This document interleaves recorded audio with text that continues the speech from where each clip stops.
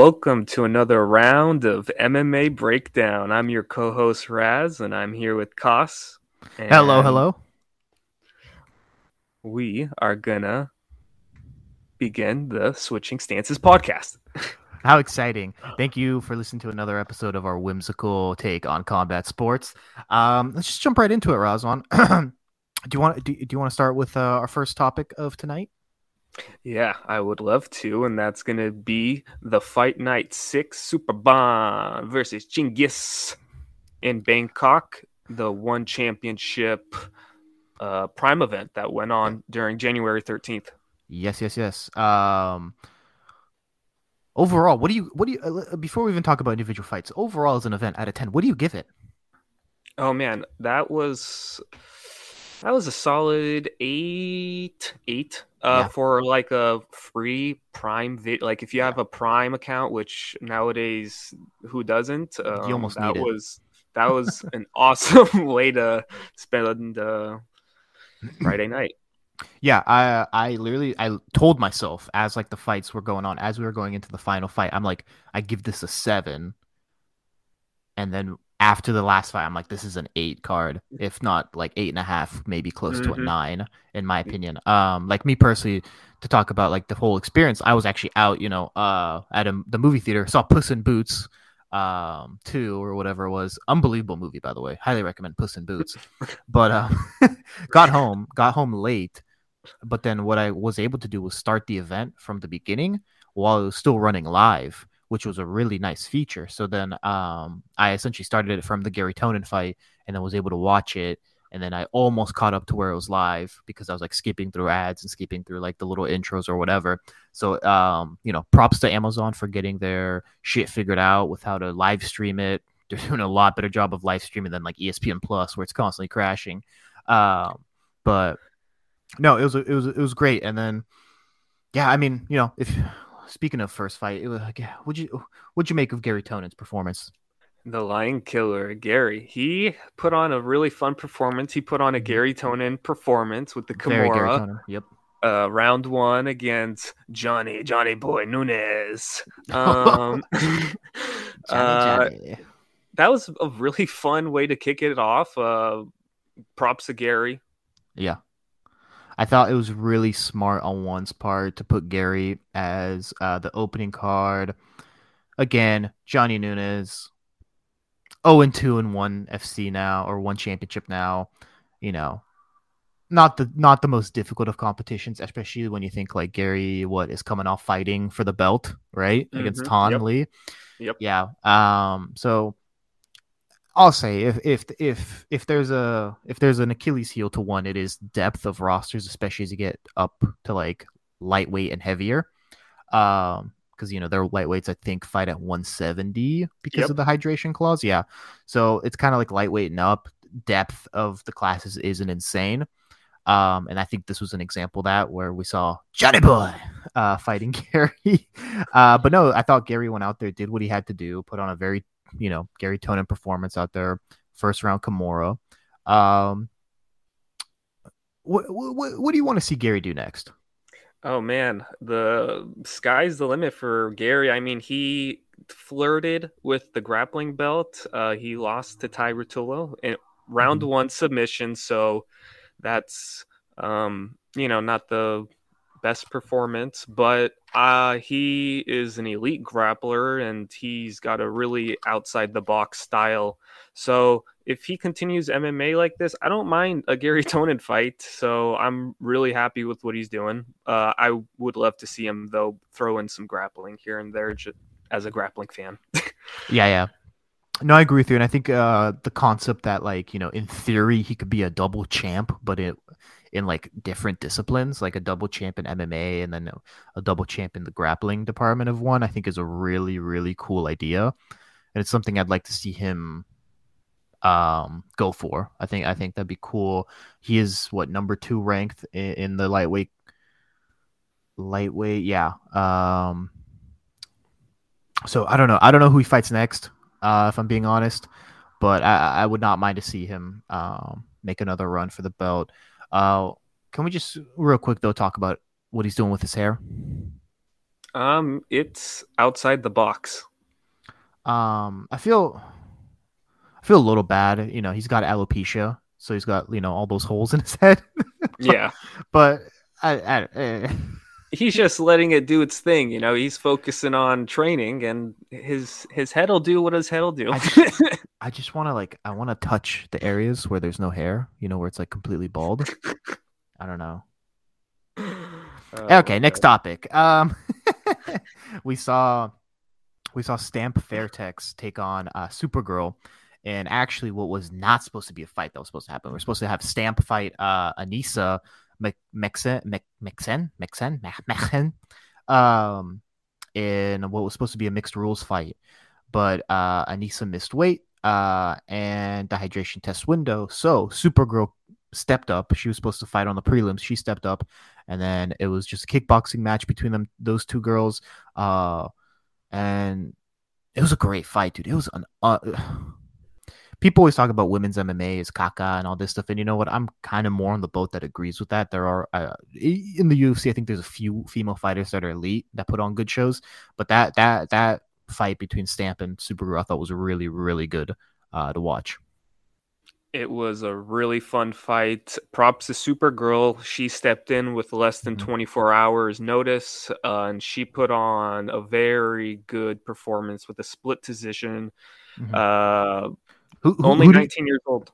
She is only 19, yeah. Stamp at 25, Supergirl 19. Who did you think won that fight? Oh, man. I had it I was like, it's super close. I don't know what... I was like, the first round was the most questionable to me, Supergirl. And then the third round, though, had to go to Stamp. And the judges also gave it. She had a really good ending performance. Yeah. I thought Stamp won round 2 and 3. Supergirl's active. She had the 10-pound weight advantage, I think it was, which really I thought played a factor. But Stamp's just accuracy, and even being 10 pounds lighter, dude, she was landing some crazy crosses, kicks. She was man, dude, she was putting some heat behind them. What'd you think of Rod Tang coming back and fighting Yibu? I thought it was a great fight for Rod Tang. I thought what it really did more than anything for him was show his maturity, because he dominated the first couple of rounds and then kind of coasted at the end instead of going for the big knockout. It was a good fight. To be honest, I don't know much about Yibu. I know he's a Chinese kickboxer. I thought he did fine. He got cut up and he was bleeding pretty good, but he went out there, put on a good show. I thought it was a good showing from Rod Tang. I agree. I hope he's gonna sign up for this kickbox or Muay Thai championship. I really hope he's gonna be in it. I want to see Rod Tang versus Overeem.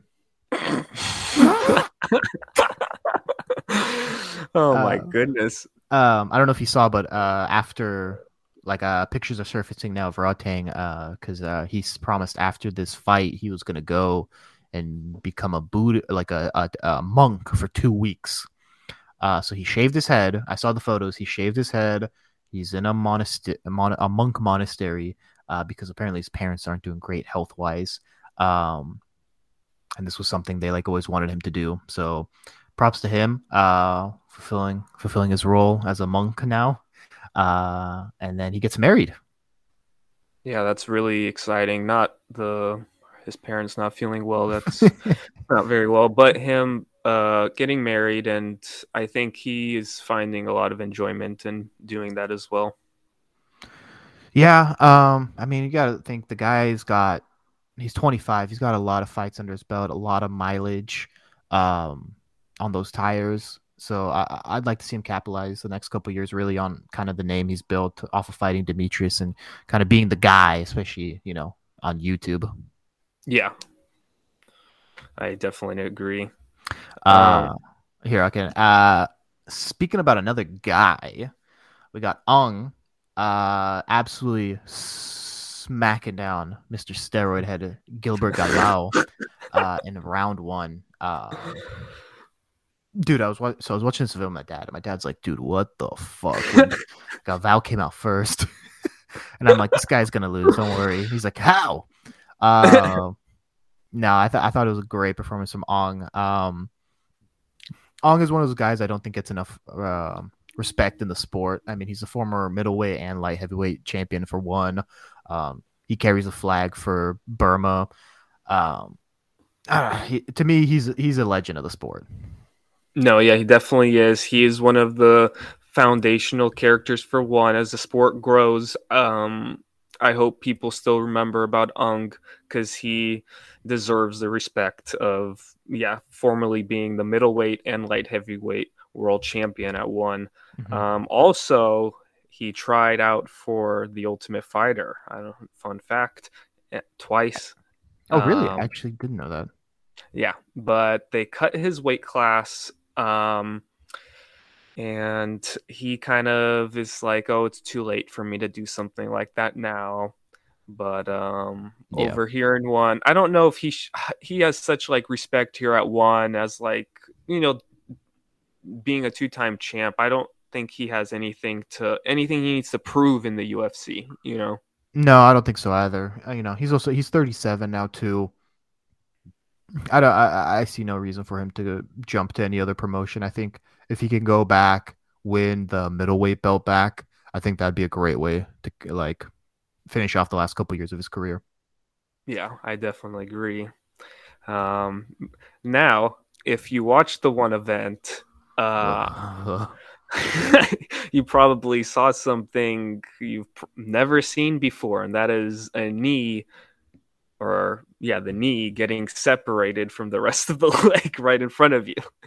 That happening during the Mikey Musumeci and Guntermer grappling fight. That was something to see. Dude, what was the result of that? Like a MCL, ACL, PCL, and like a broken ankle?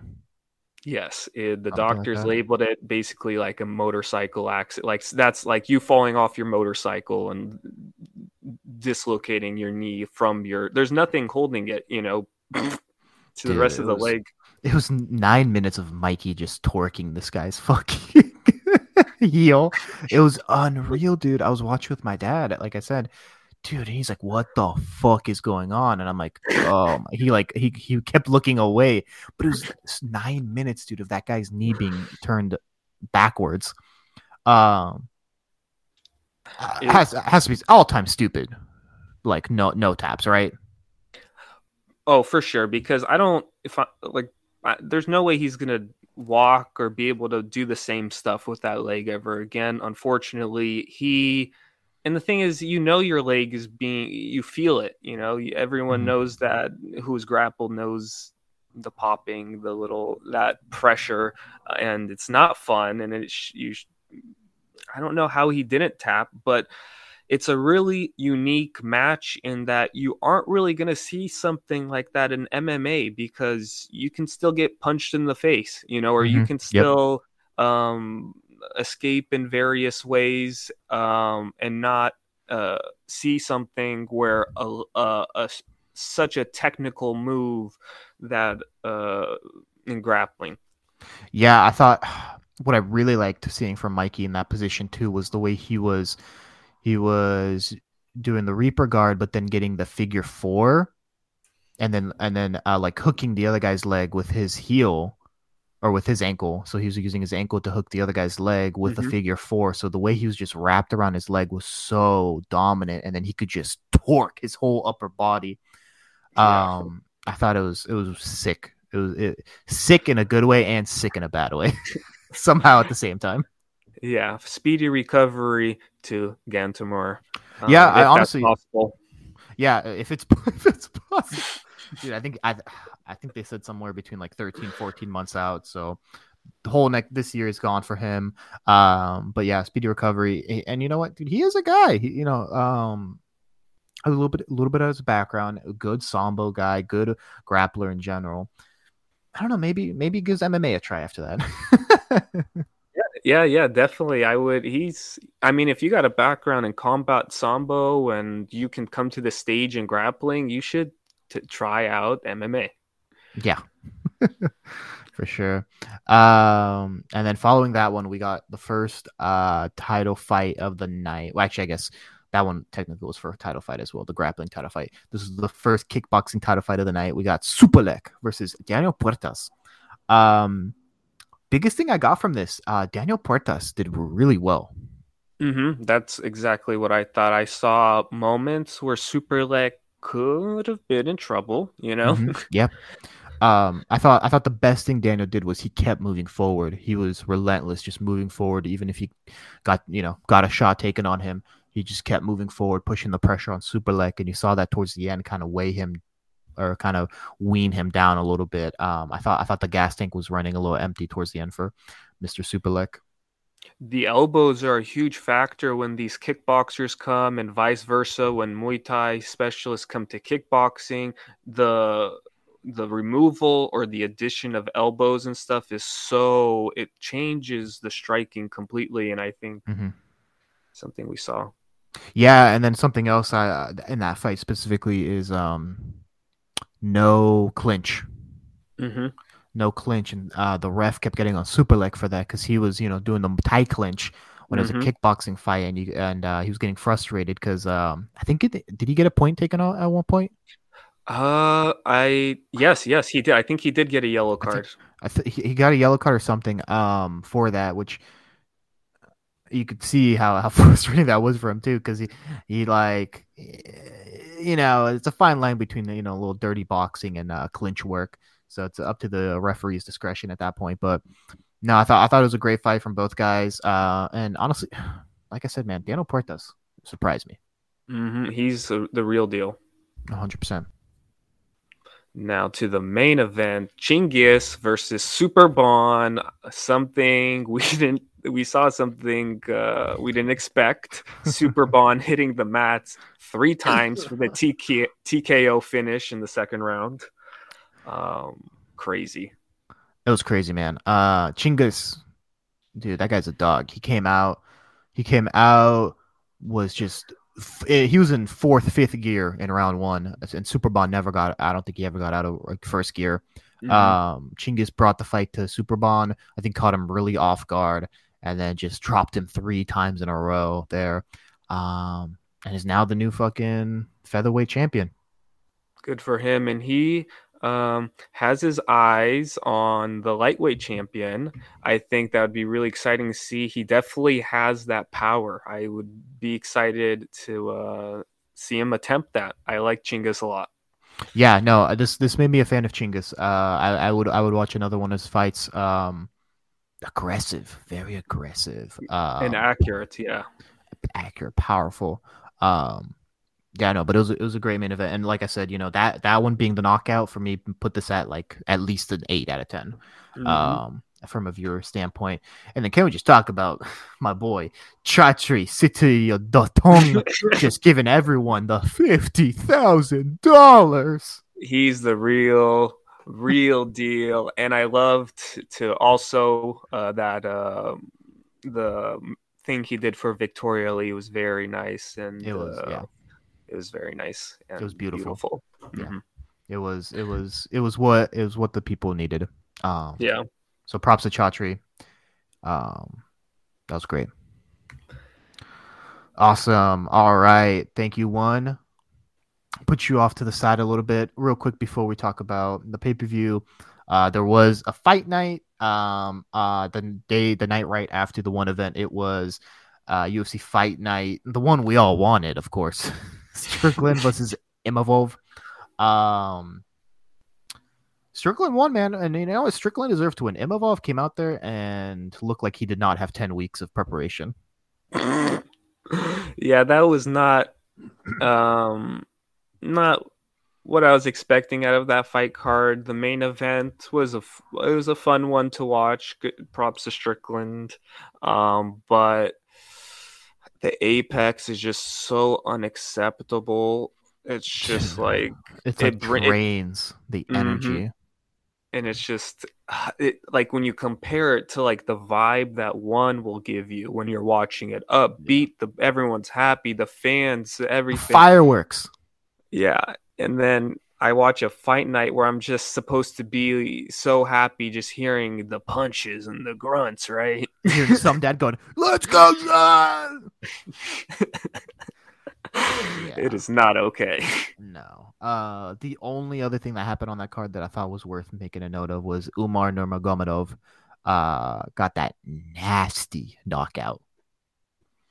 Khabib's cousin, I believe, went to throw a knee, then threw a hook, knocked the guy out flat cold. I thought that was impressive, and I think he's ranked 12th or 11th now. Umar is at bantamweight, so Damn, just another, he's coming. just another weight bully, fucking inbred Dagestani to watch out for.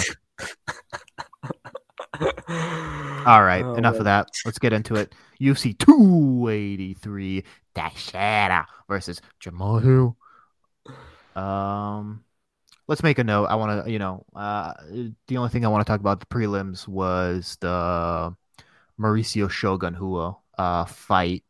And, man, something that grinds my gears is seeing these old legendary guys put up against a nobody 26, 27-year-old that's trying to make a name for himself and just getting knocked out. It happened with Shogun. It happened with Frankie Edgar. It happened with Donald Cerrone. You're seeing these old guys just be fed to the fed to the wolves, and it's, I don't know, like we couldn't have found a guy that's like at least mid-30s for Shogun to fight in his last fight. Yeah, it's never fun, but that's like, it's the fight he must have accepted. Yeah, it's a hard thing because it's like, what do you give him? Do you give him the really new up and comer, and if he loses, his career could be over, or do you give him the hungry guy who more or less is gonna have that physical advantage and it could eat him up? It's a really tough call. I don't know what the correct. Yeah, but I would love just like, if possible, like two guys riding in the sunsets together, one last time, that would be like the perfect send off, I suppose. Yeah, like I thought the Nate Diaz Tony Ferguson fight, even though that's not what it was originally booked. Originally they were going to feed Nate to Hamzat, but what ended up happening, the Tony Nate fight, I thought was a great send off for Nate, and honestly, probably should have been a send off for Tony if we're being honest. But like you're putting Shogun against Ihor Potoroier, who is this fucking Ukrainian monster coming off a loss to our boy Nikolai Negumereanu. So he's coming off a loss. He needs to win. He's fighting an old man. Of course, he's gonna fucking go out there and take his head off. But nonetheless, please introduce the first fight of the pay-per-view. Oh yes, Paul Craig versus Johnny Brazilian Label Walker. Paul Craig. Oh man, that was not. It was what I was expecting, but it wasn't. Oh man, it was like exactly what I was like. Hey, Paul can't do this. Like, Paul will be fine as long as he doesn't do this, and then he does exactly that. Props to Johnny, dude. Johnny is the biggest guy at 205. Johnny's 6'5". I think he took a video of himself the day after the fight, walking at like 238 pounds. So first off, I don't know how he makes 205, but Johnny's a powerful guy. Johnny's an exciting fighter. He's either gonna get knocked out like a goofball or knock someone out. So props to him. It was a great way to start the fight night or start the pay-per-view. Oh yeah, I would watch Paul Craig versus Johnny Walker like for the whole fight card. Like just them like clones of them just fighting each other. I think they were like a really fun matchup, and I hope Craig wins his next one. He's on a 2-loss streak now. I definitely want him to get back up in the rankings. I said this before. Paul Craig is the Charles Oliveira of light heavyweight, but the problem with being the Charles Oliveira of light heavyweight is that when you take a shot to get a good jiu-jitsu position, that shot can knock you out, and that's kind of what we saw with Johnny Walker, unfortunately. I hope Paul can get back on a little streak. He was on a really nice win streak there. If I had to say who he would fight next, Man, I don't know. Maybe Dominic Reyes. Maybe Volkan Ozdemir. Those are two good people. I like both of those. Mhm. Anything I like, yeah. But Dominic Reyes is like, I want him to climb back up so he can rematch Jones. That's never gonna happen. I don't think that'll ever happen. What about Johnny? Who do you think Johnny fights next? Johnny right Because now, he's not getting John Jones. I'm sorry, he's not. he wants that double status too. Double status. uh, He's not even a champ at light heavyweight. Anthony Smith. Ooh, I like that fight. Some people were saying Anthony Smith fight for the title next. I think those people are drunk. Anthony Smith doesn't deserve a title fight. I'm sorry. I don't even think Anthony. I'm sorry. Respect to Lionheart. Respect to Anthony Smith. I like him as I like him on what's Bisping's podcast called? Believe you me. Believe You Me. I like him on Believe You Me. I like him as a analyst on the ESPN shows. The fighter Anthony Smith, I'm not a fan of. I don't like Anthony. I don't think Anthony Smith is that great of a fighter. So yeah, I would gladly take Johnny Smith versus Anthony Edwards in a fight night, maybe in a title contender type of fight, like winner fights for the belt after everyone else in the top four has fought for it. Yeah, it's a interesting position right now for light heavyweight. Dude, light heavyweight might be the most. I mean, it's. I feel like it's always the most interesting weight category in the UFC, but it's really something right now. Yeah. Next on to the most exciting event, Lauren Murphy versus Jessica Andrade. That was such a fun one to watch. Just two babes going off. Let's be honest with the fans here, Razvan. What did we do during this fight? We went and picked up our food. Oh yeah, we not just any food. We the gentlemen we picked up baked goods, pastries. I had the best key lime pie. What's that place called? Sweet Life Patisserie. Sweet Life Patisserie. Yeah, no, that key lime pie. The one you recommended to me, the one with the cream in it. What was that called? Josephine. Yeah, the Josephine was good, but that key lime like cake was to die for. Ooh, good. Yeah, I had that literally. Actually, I have some in the fridge. I always stock up. But that was on the replay. Very dominant performance by Andrade. She put on a clinic, fractured Lauren Murphy's face. I don't know why Lauren Murphy was up against Andrade. I don't know what kind of matchup that was. Yeah, I mean, Lauren had gone up the rankings here, but every fight she had very Miesha Tate-esque, where it's holding the other woman down, landing some punches, but really just out wrestling. I don't know. I get why they made the fight in a way, but I'm happy that Jessica did win because she absolutely is the more talented fighter and deserved to win. Kind of weird afterwards too. Like there was a case for that fight to be stopped going into the last round. And then, and people were kind of criticizing her coach about that afterwards. And Lauren came to his defense and saying that there's a double standard between a woman fighter and a men fighter. How men fighters are allowed to kind of die on their shield, but then once a woman, there's more criticism and all this stuff. And I don't know. I think she kind of took it to a place no one really was inferring, or even thought she could take it. Yeah, I'm sad that she took it that way, and that's how she kind of took her exit. I don't think she should focus or think like that. She had a great UFC career, 16-6, and thank you for your service in the sport, and I hope she finds success in whatever she does moving forward. Are you claiming this to be her retirement fight? Is she gonna try another title run? Of course she will. Come on, man. She fought for the belt 2 fights ago. That's what I mean. Oh man. Come on. If anyone can get that belt at whatever age is. Hey, shout out Lauren Murphy. Prove me wrong. Prove us wrong, Lauren, please. All right, let's get into the next fight here. This was a tricky one in my own head. I don't know why. I thought Neil Magny was gonna pull something against Gilbert Burns, but Gilbert had he showed his jiu-jitsu, which is very fun to see from Gilbert because his jiu-jitsu is mwah, it cannot be better. Oh yeah, Durinho is something special on the ground. Happy to see that. Happy he got it done in the first round. They were dry. Happy it was against Neil Magny, who's a guy who like tries to flex his jiu-jitsu skills. Yeah, I'm very happy with that fight all around. Good for Gilbert doing it in Rio. What Gilbert showed is, Gilbert's still a guy at welterweight. He's not.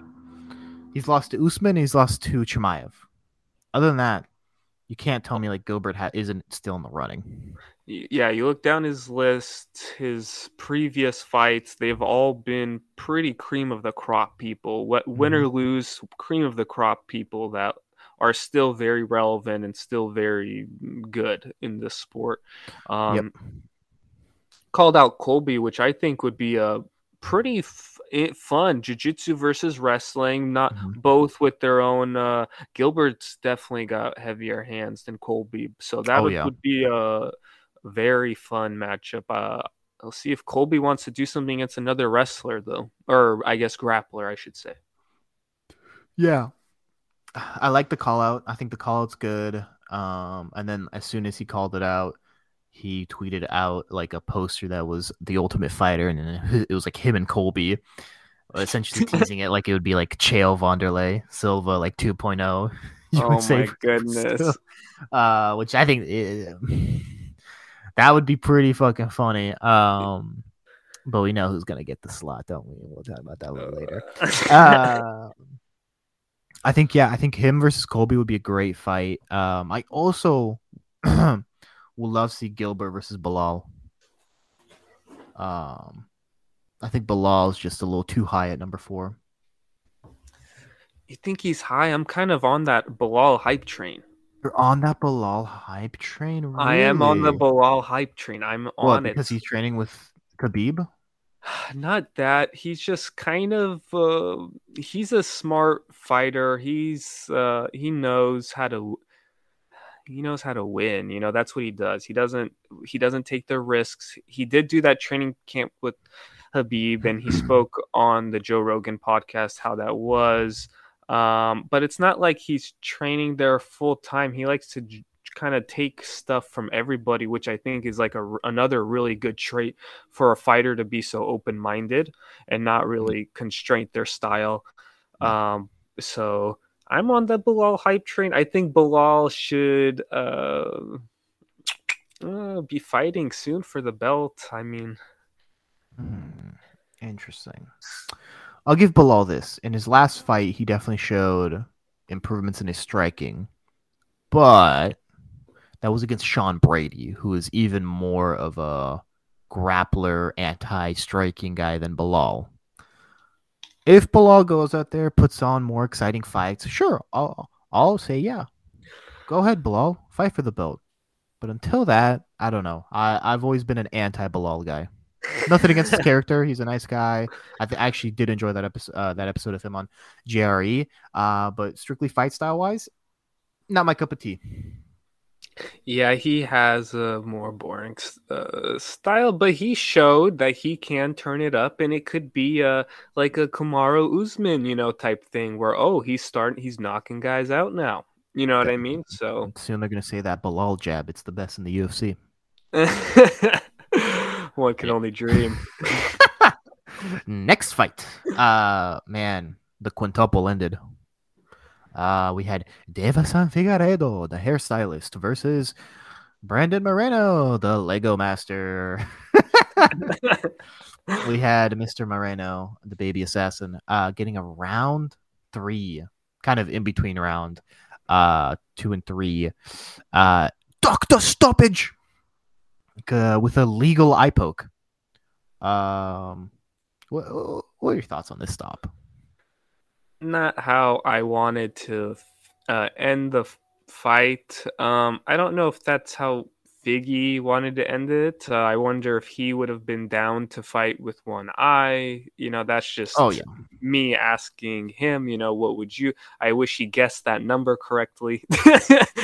I mean, yeah, but I don't know. It's not it's just like I don't know. Like you got to think these guys fought each other for years, like 2 years. This two, is 3 years. and it's that's how it ends. Like not taking anything away from Brandon or anything. That Hmm. was a very smart, powerful. It broke his face, and he Hmm. deserved this. Fair and square. But I don't know. Yeah, that's kind of the exact feeling that I had towards it, where it's like, yeah, that was enough to end, like that was a good punch, and the skill of that should be rewarded. But then at the same time, it's like, man, is that the way we're gonna end this? This quintuple, no, quadruple, whatever you want to call it, the fourth fight. Like so much history back and forth between those other three fights, and then this ends between rounds because the doctor stops it when like Figgy is down to keep fighting. Hmm. I don't know, and then it was really awkward at the end too when he took his gloves off. I thought he was gonna retire. Man is 35, but then he's retiring from flyweight to go up to bantamweight. Yeah, very dramatic. Uh, but I mean, good luck. I don't know if that's a tough one. That is a tough one. Good luck. I don't. Dude. And who would you put him as your first fight? Like who? Him and Let me Peter Yan? no. Here, let me check the rankings real quick. Let me pull up the rankings. Bantamweight, dude. The problem going from flyweight to bantamweight is bantamweight might be the most stacked division in the UFC right Oh now. yeah. What about him and TJ with one arm? No, TJ's gone. TJ's retired I for now. know. For now. Man, do you put him against Umar Nurmagomedov, Oh man, or Umar. so Umar's 11, or do you put him against Sayed Nurmagomedov at 14? There's no way he would take that fight. I don't think he would take. I think he wants like a top five guy. Do you think he deserves a top five guy? I think that's what he's gonna go for. I think Oh that's man. what. I mean, he was a very dominant. I mean, take minus this four four time back to back to back to back title fights. He Mhm. had a very strong. He owned that division. He was on a very long streak. Yeah. I mean, he still only has 3 losses, 21, 3-1. Yeah. Maybe Rob Font at 6, Dominic Cruz at 7. Maybe Dominic I, Cruz. oof, that would be fun. That would be a fun fight. That would be a good matchup. Dom, looking at what's Dom's age? 37. Figgy's 35. Dom is not the biggest bantamweight. Dom too, 24-4, coming off the loss to Cheeto last summer. Both guys coming off. Actually, Dom coming off 2 losses. Yeah, I forgot he lost to Pedro Munoz too. I would want to watch that fight. Yeah, for sure. Yeah, that's definitely a possibility. Exciting. And then Brandon, um, we'll see what he's up to. I guess I see here you'd like the fight night on ABC in Mexico. Yeah, completely made up that there is no scheduled fight night in Mexico, but they always do one. I feel like they always do one ABC fight night, and they normally make it either a very juicy contender fight or a title fight. And I think this make normally they do a weight category that isn't the best, whether it's women's or flyweight. So I think this would make a lot of sense to do a Brandon Moreno versus Pantoja, Alexandre Pantoja, uh, Mexico City on ABC. Why not, dude? You got the whole Latino population in America and Mexico tuning in on ABC, Telemundo, just to watch Brandon Moreno. You put some other Mexican fighters on that card. You put American fighters on that card. Imagine Cheeto Vera winning the belt, and that Brandon and Cheeto could be on a card. Interesting. Getting all of Latin America, huh? Mm-hmm. That would be something. No, yeah, you could make a whole like Central America. Just yeah. I'd be down for that. And then it'd be a great selling point for like an ABC card. It would. Moving on to the main event, we had Glover taking on the new champion, Jamal Hill. Yep. What'd you think of that fight? Round 5 decision for Hill. Really, honestly, towards the 5th round, I thought Glover really was starting to cook. No. No, there was a case to stop this also between the rounds. I don't know. It was a hard watch because I did think Glover was gonna go out and fight better than he did. I thought we'd see more. Excuse me. We'd see more of kind of what we saw Glover versus Yuri. But instead, what we saw was Jamal Hill just tee off on Glover's head for 25 minutes. So it was kind of a hard watch. Definitely points in there where I thought Glover was done. But, dude, Glover's a beast. He just kept fucking ducking and dodging and weaving and just surviving.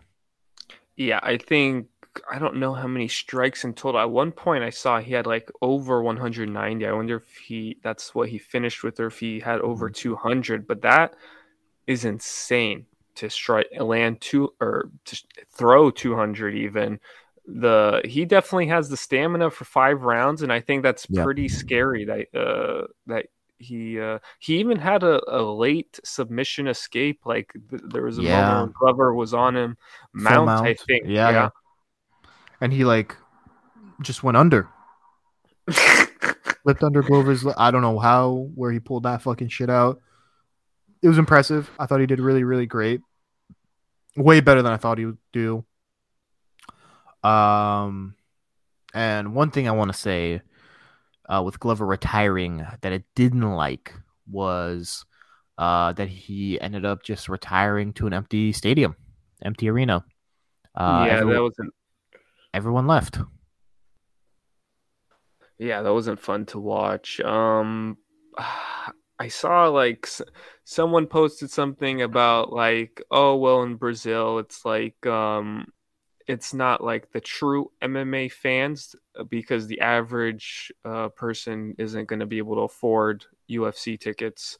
So it's kind of like you have people who kind of just are going, these rich people who are going to just have a fun time because the UFC's in town. Mm-hmm. And it's like, I mean, I don't believe that like if you are a UFC fan, you wouldn't even stay to hear Glover's like goodbye to the world, Yeah. And then there was a report I saw. So that arena fits like 18,000. And I think a report came out saying that they only sold somewhere between like 14, 13,000. So it wasn't a sellout.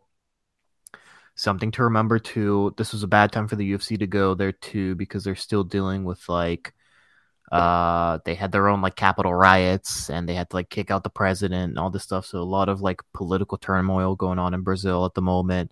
So not the best time to go visit. But all that being said, still very disappointing.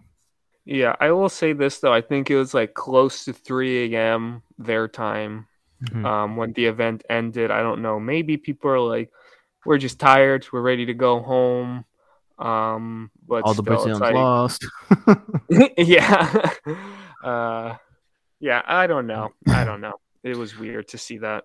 Yeah. So who should Jamal fight next? Ooh. I'm gonna go with Alex. Oh yeah, Oh, Alex Bolton. yeah, I would. That's kind of the fight. Light heavyweight needs like I don't know. People need Yuri's out. Magomed lost. Jan lost. Glover's out. I mean, I don't Rakic know. is hurt. Yep, I don't know. It's fair. I like that fight. I do want to see Alex fight Jamal Hill. I do want to see Alex fight at 205. I think Alex at 205 is terrifying. Um, I don't know if I want that to be the next fight though. I don't know. Oh, I'm like torn because at the same time, I want to see Alex fight Adesanya. Yeah, that And or as a Whitaker fan, I wouldn't mind seeing Whitaker fight Alex. yeah, Uh, that's the thing. Because imagine if Whitaker beats Alex, like what do we mhm. do there?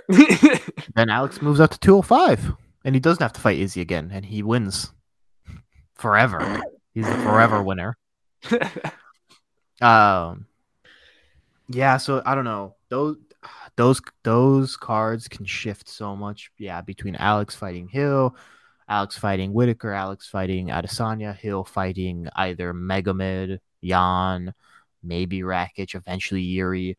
It's so up in the air. If I had to have my pick, I would say Alex fights Whitaker, Hill fights Megamed. You don't give the immediate rematch to Izzy after being a champ and defending Izzy's the not ready. title. Izzy's not ready. I don't think he is. Mm. That's what the word's coming out, and then that's what Alex said too. Well, before this fight, I feel Alex said, "If Izzy isn't ready, Whitaker said he is, and I will fight Whitaker." But then now Glover loses, and then now I think that whole He wants "I'll to fight avenge. Whitaker" is now maybe he wants to now fight Hill sometime in the summer, maybe early summer, and then fight Izzy like towards like fall, towards winter. That's tough. Is Alex allowed to do that without a title defense to just jump up and Dude, that's the thing. claim another belt The guy has like 4 UFC fights, and he's already like in 1 year? yeah, and trying to contend for the champ status. Like Jesus, dude. Oh man, someone He's an needs to animal. get a film crew there and like start recording him. He's an absolute animal, dude. I saw this really cool video of like I could send it to you, but it's a Instagram reel, and it's Alex at a press conference, kind of looking off into the distance, and it's a quick edit like behind him of like all his achievements in kickboxing and Muay Thai. But then at the beginning, it's like getting into kickboxing just so you can afford a motorbike, and then it runs through all of his like achievements in like 5 seconds, and then he like snaps back and like answers a question. It was a cool edit, and the more I learn about the guy, I'm really liking Alex Pereira. I wish he wasn't 35. I wish he was like 28, so we could get more years out of him. But it's very interesting to see what the next year is going to look like. Maybe the 28-year-old Alex wouldn't pull off what he pulled off. You know, it is Fair enough. That's how it went down. Fair enough. All right. Now that we've covered what was the last month, we got to do some quick updates in the world of combat sports with our segment called Around the Cage. First off, we are getting the fight everyone wanted. Jake Paul versus Tommy Fury in March in Saudi Arabia. Oh man, if you don't win, Tommy, you ain't allowed to come back. You better land the chin on the pole. If Tommy loses to Jake Paul, he can stay in Saudi Arabia. Yeah, Tyson Fury quote: "Tommy is not allowed back home if he loses to Jake Paul." Those Good. are that. No. Here's the thing, man. Tommy will lose that fight. It's either he is living with Tyson and train. What if he's living with and just training with Tyson until the fight? That's the deal. You think you see? Dude, I don't know, because here's the thing. I've watched some of Tommy Fury's fights, especially the Anthony Taylor fight. Dude, the guy is raw, and like not in a good way. Like Jake Paul is a better boxer than Tommy Fury if you're just watching opponent versus opponent. I don't think Tommy Fury beats Anderson Silva. I don't think Tommy Fury beats Tyron Woodley even.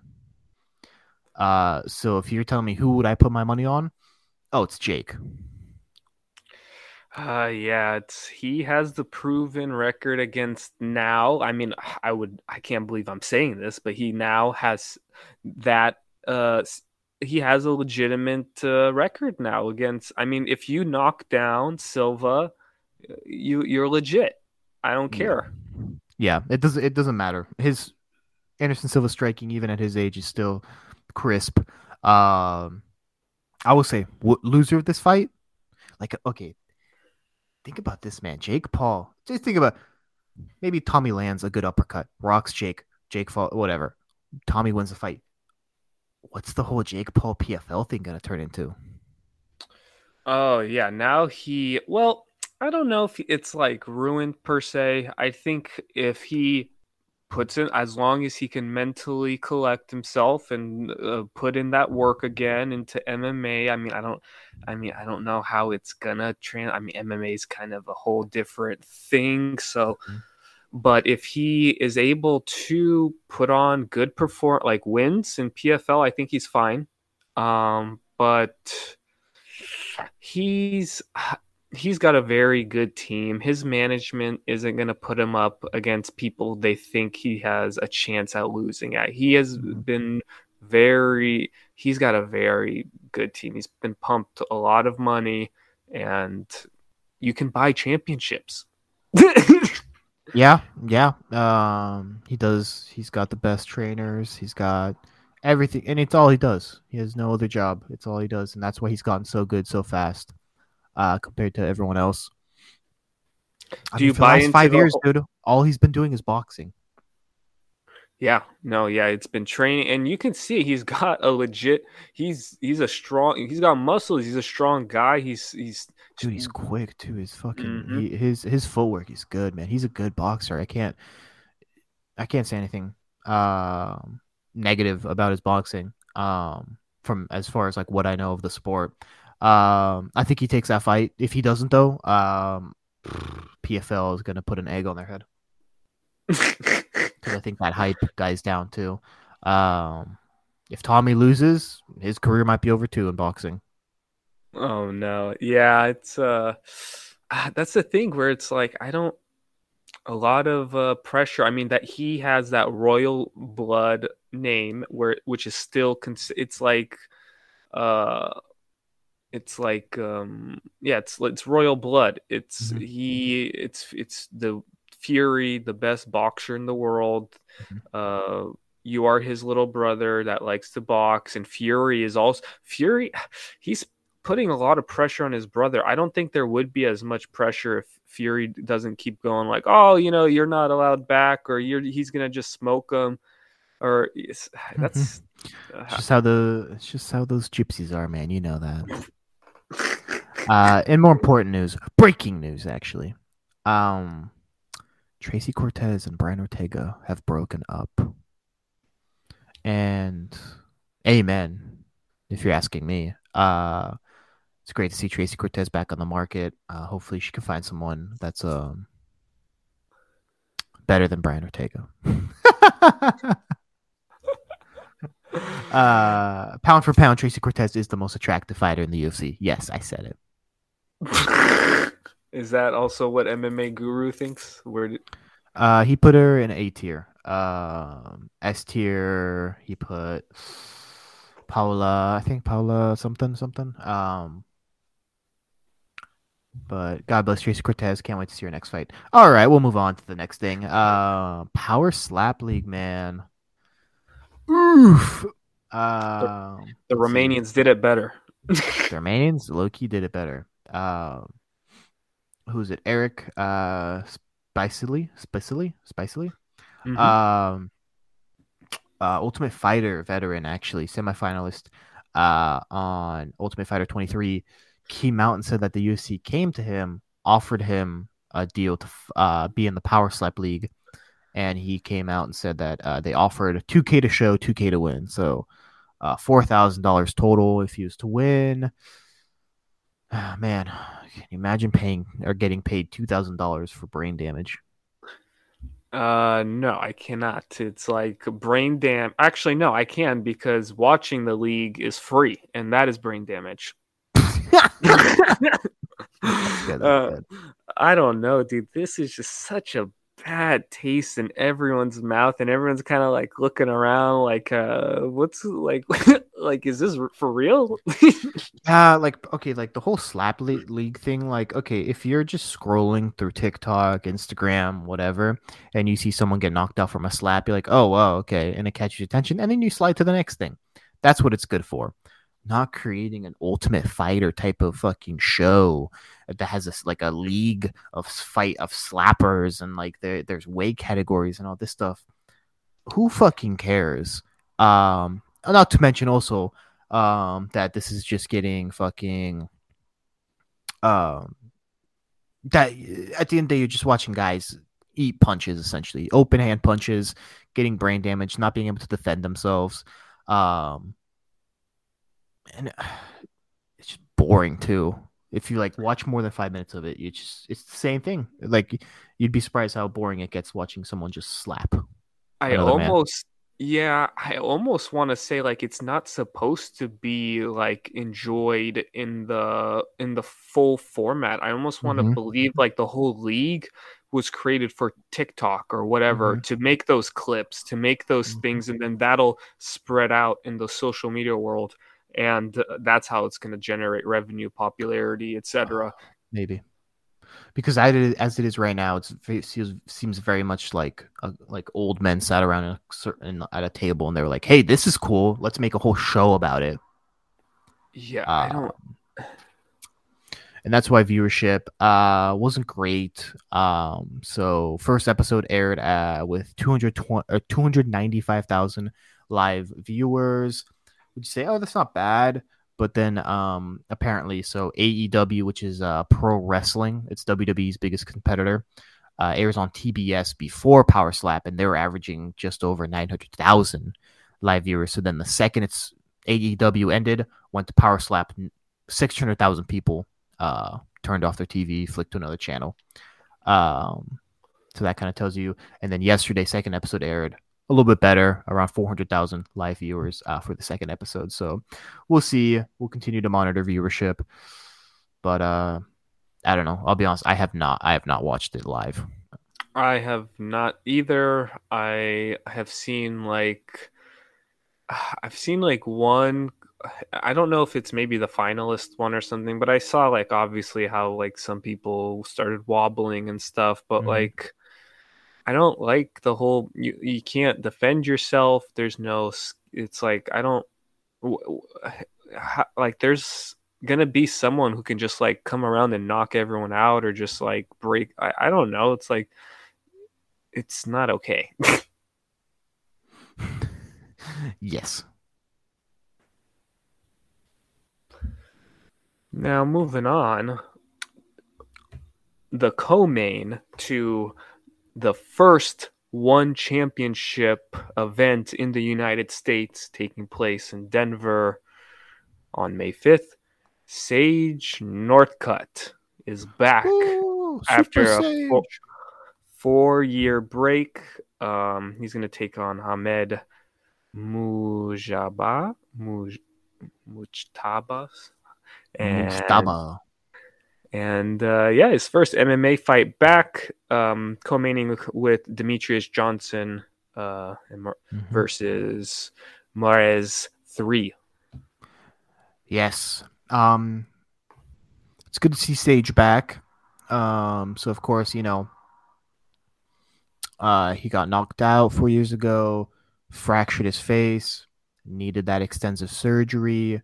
And then listening to him talk, apparently he also had a very bad reaction to COVID. He was supposed to fight sometime in 2020 or 2021, I believe, and had a bad reaction to COVID. Took him out for 6 months, actually. It might be all those supplements he's taking, if you know what I'm saying. But If you go to Sage's Northgate, it's just him promoting like protein powders and like other supplements. It's fucking insane. But I love Sage. I think Sage is a super fun fighter. His fighting style is fun. I'm really excited to see him back, and I hope he can go on a run here. One thing I will say though, I saw him on the MMA Hour, and his face is, how do I say this? Misaligned. That left eye that got fractured is like not the same dimensions as the right eye, and then it's a little lazy. That's something I didn't know because that was the first interview I really saw up close with his face because he's on Zoom, and you could see like that left eye is like kind of dancing to the side a little bit when he's talking, which I thought was really interesting and kind of shows like, hey, he's healthy, he's fine, but there is permanent damage. Oh man, yeah, that's not fun. Hopefully it doesn't impede him too much in his performance. But he's still young. He's like what, 26, Yeah, 27? 26. And he could have a whole career. You know, he's legit, and I think he has promise at one. He could make a name for himself. Yeah, I hope he just goes out there, has good fights, has fun fights, and he's just that karate man. You know what I'm saying? That karate. Karate world champion. Oh yeah. And then our last little update here, Mr. Conor McGregor, hinting at the tough, the Ultimate Fighter coaching season. Oh man, would that be something? So apparently, UFC have offered Conor the role of being a coach as part of his return, and he seems interested from what reports are showing. I would absolutely love to see Conor back on Tough. I think the whole Connor versus Chandler thing would be such an interesting dynamic, such a fun one. Just them going off at each other. Mm-hmm. Chandler tweeted today, like Connor for Tough with eyes. So a lot of people are in the MMA community being like they don't want Chandler because they think he'd be boring. I think we'd see some funny, cringy stuff come out of Michael Chandler's mouth. I think he would put on an act for the camera. I think that would be a great season between Connor and Michael. If it's not Chandler, the next best option would be Jorge Masvidal. Dang. Yeah, that would be like just two polar opposite people. What are you talking about, man? Two cokeheads. Oh my god. Yeah, I like that. I don't like the part of just Connor just all of a sudden being pushed right back in our face. I think he's the most entertaining man in MMA, but I don't know if he is necessarily the most deserving. And I don't like this whole thing where it's like we go based off popularity and not off wins and rankings. I think that takes away from like the fighters who just put in the work in the gym versus the people who focus on the media, that aspect. So entertaining, yes. Legendary, yes. Will I love it? Yes. But I think there's a lot of other really well-deserving, interesting matchups that they could do for Tough in the UFC as well. Fair enough. I think it's a great return for him because we get to see that personality again, and would bring back the dead show that is Tough. Also, it has been a little dead. The last two seasons, unwatchable. Juliana Pena, Amanda Nunes, truly to the greatest degree unwatchable. And then Volk and Ortega actually had some promise for. Unfortunately, both guys are really boring. All right, breaking down now, getting here towards the end. I think it doesn't make sense to bring up that Mr. Francis Ngannou is now a free agent. He is free. He's free of the UFC. Yeah, it seems like he's not really sure what's the next steps going forward. Whether it's going to be another MMA promotion, whether it's boxing. I think what he's looking for is kind of a hybrid where he can do MMA, but then run off and do a boxing fight here and there for some big money paydays, which totally makes sense. Only thing I will say is listening to his interview on the MMA Hour, it seemed like he would benefit from having an agent because as of right now, he doesn't have an agent. He's negotiating all this by himself. I think he would benefit from having an agent because there were some questions Ariel threw at him that he seemed kind of confused about in terms of clauses, in terms of kind of timelines and agent, like talking about one fighter when this fighter is signed to this many fights in terms of boxing and like all that type of stuff. So that's my one take. I was a bit like, ooh, listen to that interview with Ariel. A little worried about like what the future holds. Yeah, an agent would definitely help, if anything, at least speed up the process. Because Francis seems like he seems like a happy, content guy, no regrets in his decision, but no haste, no like, oh, he's kind of like something will pop up when it pops up, something good, and it'll happen. And yeah, an agent would help him not get taken advantage of, but also set up the best possible thing, best possible match. There are matchups that are going to disappear, appear, and an agent and stuff, they're going to help Francis pick what's the best thing. Um, that said, what do you think is like would be the best thing for him? Is there an MMA fighter out there that you'd really want to see him fight outside of the UFC, or is it the Tyson Fury boxing thing that they keep just saying but nothing's really materializing from? um, let's see here. He could fight our boy over at one. Um, Arjan, the Indian heavyweight world champion. That'd be an interesting fight. I'll say that. Um, the Indian Daniel Cormier, pretty much. Yes. That would be interesting. I don't know. In terms of boxing, I want to see Tyson Fury fight Alec or Usyk. I want to see that fight happen. I think that's the fight that needs to happen to unify the belts. Oh, excuse me. But at the same time, the fight that makes sense for me, the reason Ngannou left the UFC was to get that Tyson Fury with 4-ounce gloves and in a cage and all that. Give me that fucking shit. Give me a freak show. If that's why you left the UFC, if that's the money fight, give me a freak show. I know Chael Sonnen thought it was a stupid idea.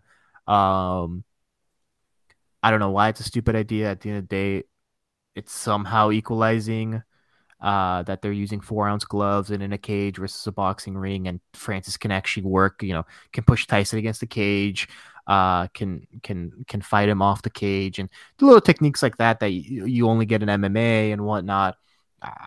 And then also if you see the way Tyson boxes, he definitely utilizes the bigger gloves, getting that reach, getting the way he throws his jabs and all this stuff. So him in 4-ounce gloves would be very interesting. He has to slip more. He can't just put his arms up and all this stuff. So I would want to see that fight. Otherwise, give me Ngannou at one. Fuck it. Yeah, why not? Give me Ngannou. I want to watch him on Prime Video. That would be interesting. The current like best heavyweight on the planet at one, and then they would have Demetrius, the GOAT. They'd have the GOAT for flyweight and an argument for the GOAT at heavyweight. Yeah. So one would, and then they do their tour here in the United States, and they're like, oh, this is where Francis is. It's a pretty fun event. This is where Demetrius is. It's a pretty fun event, Yep, so yep. that could be interesting. The Tyson Fury fight, I'm kind of on a agreement where it's like I'm excited, but I don't know if it's what is super. I mean, I like that fight of like Francis and Tyson just sounds amazing, but it's just like an all around, just kind of like you said, circus spectacle. Not I don't know. It's not for a belt. It's just It's a freak fun. show. Yeah. Exactly. Um, I mean, maybe we throw some leg kicks in there too, huh? That'd be something. All right, what is our next topic, my friend? Well, Aljamain Sterling, and he found his next challenger, which is the one and only Henry Cejudo for UFC 287 on April 8th. That announcement was kind of, we were expecting. I'm happy we're going to see Cejudo in there. What do you think? Yeah, I'm happy that this is the fight. This will be interesting. This will be interesting indeed. I I have Henry Cejudo winning this, man. I think Henry Cejudo is too smart. I think Henry Cejudo is too. He's just spent the last couple years coaching some really great talent. John Jones being one of them. I think Henry is gonna go out there and kind of finally show Aljo uh who the daddy is. Because Aljo's kind of skimmed his way, cruised his way here to opportunity to have the record for most title defenses at bantamweight, which is a really disgusting thought. But I think Henry comes back and makes Aljo bend the knee, as he says. Oh man, yeah, I really don't know what I'm kind of on the whole, like, I don't believe in comebacks. I don't believe in you retired for if you're retired for more than 3 years or uh, 2 to 3 years, it's like I'm kind of like I feel like you're mentally out of it, you know? So it's like if you're to like come back and the thing is it's against, like you said, Aljamain Sterling, which yeah, he had the disqualification win over Jan and the split decision win, where even Dana said that he thought Aljo lost, and then the TKO, but the guy only had an arm. DJ Dillashaw. He's got his buddy Marab beating all the good contenders for him. Yeah, but at the end of the day, he's been winning, and but yeah, I don't know. It's I, I need someone because I don't believe in the Jones comeback. I think Gon's gonna win. I'm on that little wagon. Really? Okay. We're going to get in that in a sec here. I don't believe in the Conor McGregor comeback. Unfortunately, I don't believe in the Cejudo. Do I think my predictions of those three are going to be all correct? I wouldn't parlay it, but I don't know. It's my thought is they're mentally out of it. All my argument for this will be GSP. When GSP came back, beat Michael Bisping for the belt, like 2017, I think it was, maybe 2018. Came back at 185, beat Bisping for the belt, and then retired. Because he was out of the sport for like 4 years at that point. And he came back and he did it. And he won the belt back. And I think it's a mindset thing. I think it's a mind over matter. And I think Henry has that mindset, being the triple champ, being an Olympic gold medalist, being a flyweight and a bantamweight champion. I think, and he never really left the sport. He went into coaching. He went into podcasting with the Schmo. I think he's got the mentality to go out there and just be the guy again. Okay, but if Sterling wins, he's the GOAT bantamweight? Beat Cejudo? Absolutely not. Absolutely not. Bantamweight is something. The GOAT of bantamweight? Probably TJ Dillashaw. No. Dominic Cruz. Oh, Dominic. I think Dominic is the GOAT. TJ's close, number 2. And then Cody Garbrandt, the one time he beat Dominic Cruz, is the GOAT, actually. I'm excited for that fight, though. Do we? Okay, April 8th. Yeah, it's the confirmed date. I think that's going to be a sleeper fight. I think that fight could be really good because think about what's Aljo's strategy. Aljo, every fight goes in there to wrestle. He's not going to out wrestle Henry Cejudo. And Cejudo, his last couple years became so good at striking, adopted like a karate wide stance style with good boxing. Man, I don't know. I don't know how Aljo wins that unless he gets another cheeky little win, cheats his way to another win. Oh To man, GOAT status. to goat status. Yeah. All right, and we're gonna finish this episode 2. Thank you for listening this far. If you have, um, with probably the announcement of the year, which did get leaked by T-Mobile Arena. The GOATs. We're getting John Jones versus Cyril Gahn at UFC 285 in Las Vegas, baby. That is going to be on March 4th. Man, John coming off, what is that? 3 years away from the last fight where he barely beat Dominic Reyes. Spent so many years getting ready to go up to heavyweight, got to heavyweight, put all that weight upper body. His legs are still skinny somehow. And Cyril Gahn getting another chance at the belt. You think Cyril Gahn's winning, huh? Oh yeah, I would. This one, yeah, I think Gahn is winning. I think he's gonna. I don't know. At the end, if he puts in a really good camp in takedown defense and eliminating the takedown like Dominic Reyes did, so it's not impossible. Um, he will do just fine in standing. I don't know if John's gonna be able to move like Gahn does, bouncing around like he floating. Yeah. I hope it doesn't turn into a leg kick battle. But I have Gahn winning this. Oh man, I think it's so interesting because does John wrestle? Does John out wrestle Gahn and win that way, or does Gahn just outstrike Jones? It's so weird. This fight is so weird because you can't compare it to anything because we haven't seen John at heavyweight, and it's that change from light heavyweight to heavyweight is so big. Such a big difference between the type of guys that are fighting. Not height wise, but that weight and the movement and the speed and the power is just different.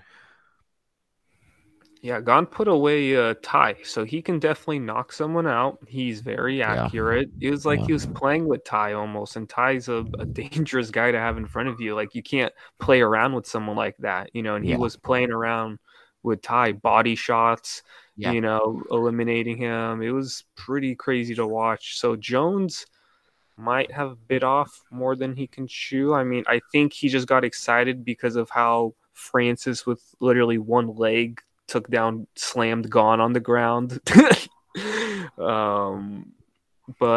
I think Jones is pretty confident that he can do the same, but I don't think so. Interesting. I can't I can't pick against John Bones Jones. It's just so easy. You just say it. I can't pick against John, even though I like Cyril Gahn and I almost am rooting for Cyril Gahn in this situation. No, I think Jones wins. I think John Jones is John Jones for a reason. I don't know. I think this is gonna be like the. I don't know. I don't think John Jones gets to like just. You know what I mean? Because after this, he wants to fight Stipe, and that's. Okay, I will say John Jones will beat Stipe. But I don't know. I kind of like the. I just don't see it unless it's decision win. If it goes to decision, then I will say it should go, and it will. It will go to Paddy Pimblett.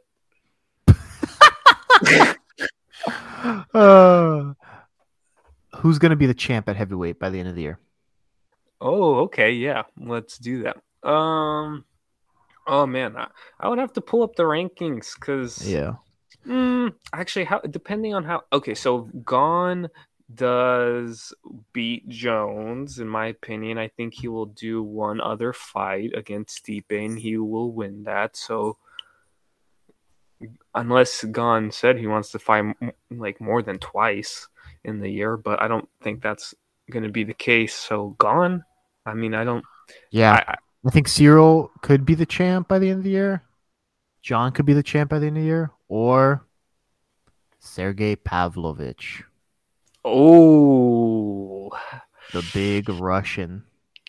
NATO's worst nightmare. That guy is scary. That guy is he's That gonna tear. dude that dude slept Derek Lewis and Tai Tuivasa back to back in the first round. Like he just and the best part about that dude, he threw hands with them but kept it very, very technical. Yeah, I don't even know if we've seen everything he's got. That's the whole thing. I don't even know if we've seen him be pushed. I'm pretty sure he has like a wrestling background too. Of course he does. um, does he? 6'3", only has one loss, which I believe was to Alistair Overeem in 2018. But other than that, yeah. Well, if Jones wins, then I would say it has to be like Jones. Then he wants Stipe, and then he's got to give Pavlovich a shot because he's earned it, in my opinion. He's right Oh, yeah. there. But so I hope he doesn't be. I hope Pavlovich isn't like put on the back burner. He deserves Yeah, to be on the pay-per-views and stuff. He's really exciting. 100%. I'm looking. He trains at Eagles MMA Moscow. Damn, what are they doing? Oh, Eagles MMA Moscow. What are they doing over there? I don't know. I think it must be a Khabib gym. Interesting. But I like Pavlovich a lot. I like the way he fights a lot. He's an entertaining fighter. But I'm putting my card in. I'm picking Johnny Bones Jones for 285. Well, we'll have to see then what happens. That's a that's really that's exciting. Like I thought this was going to happen last year. Jones fight, McGregor fighting. It's even Henry Cejudo I think was like flirting all last year, and Yeah. so I'm happy we're finally getting it rolling because I need some fun, insane action. Yeah. This could be a good year for the UFC. With some of the fighters lined up here. So we'll keep you guys updated. We'll do as much as we can. Thank you for listening to episode 2 of the Switching Stances podcast. On whatever you watched it on, please leave a like. Give us a 5-star rating if you can on Spotify. Any last words, Roz? No, I think we're all set. Thanks for listening, everyone. Stay tuned for our next episode. Bye bye. Bye.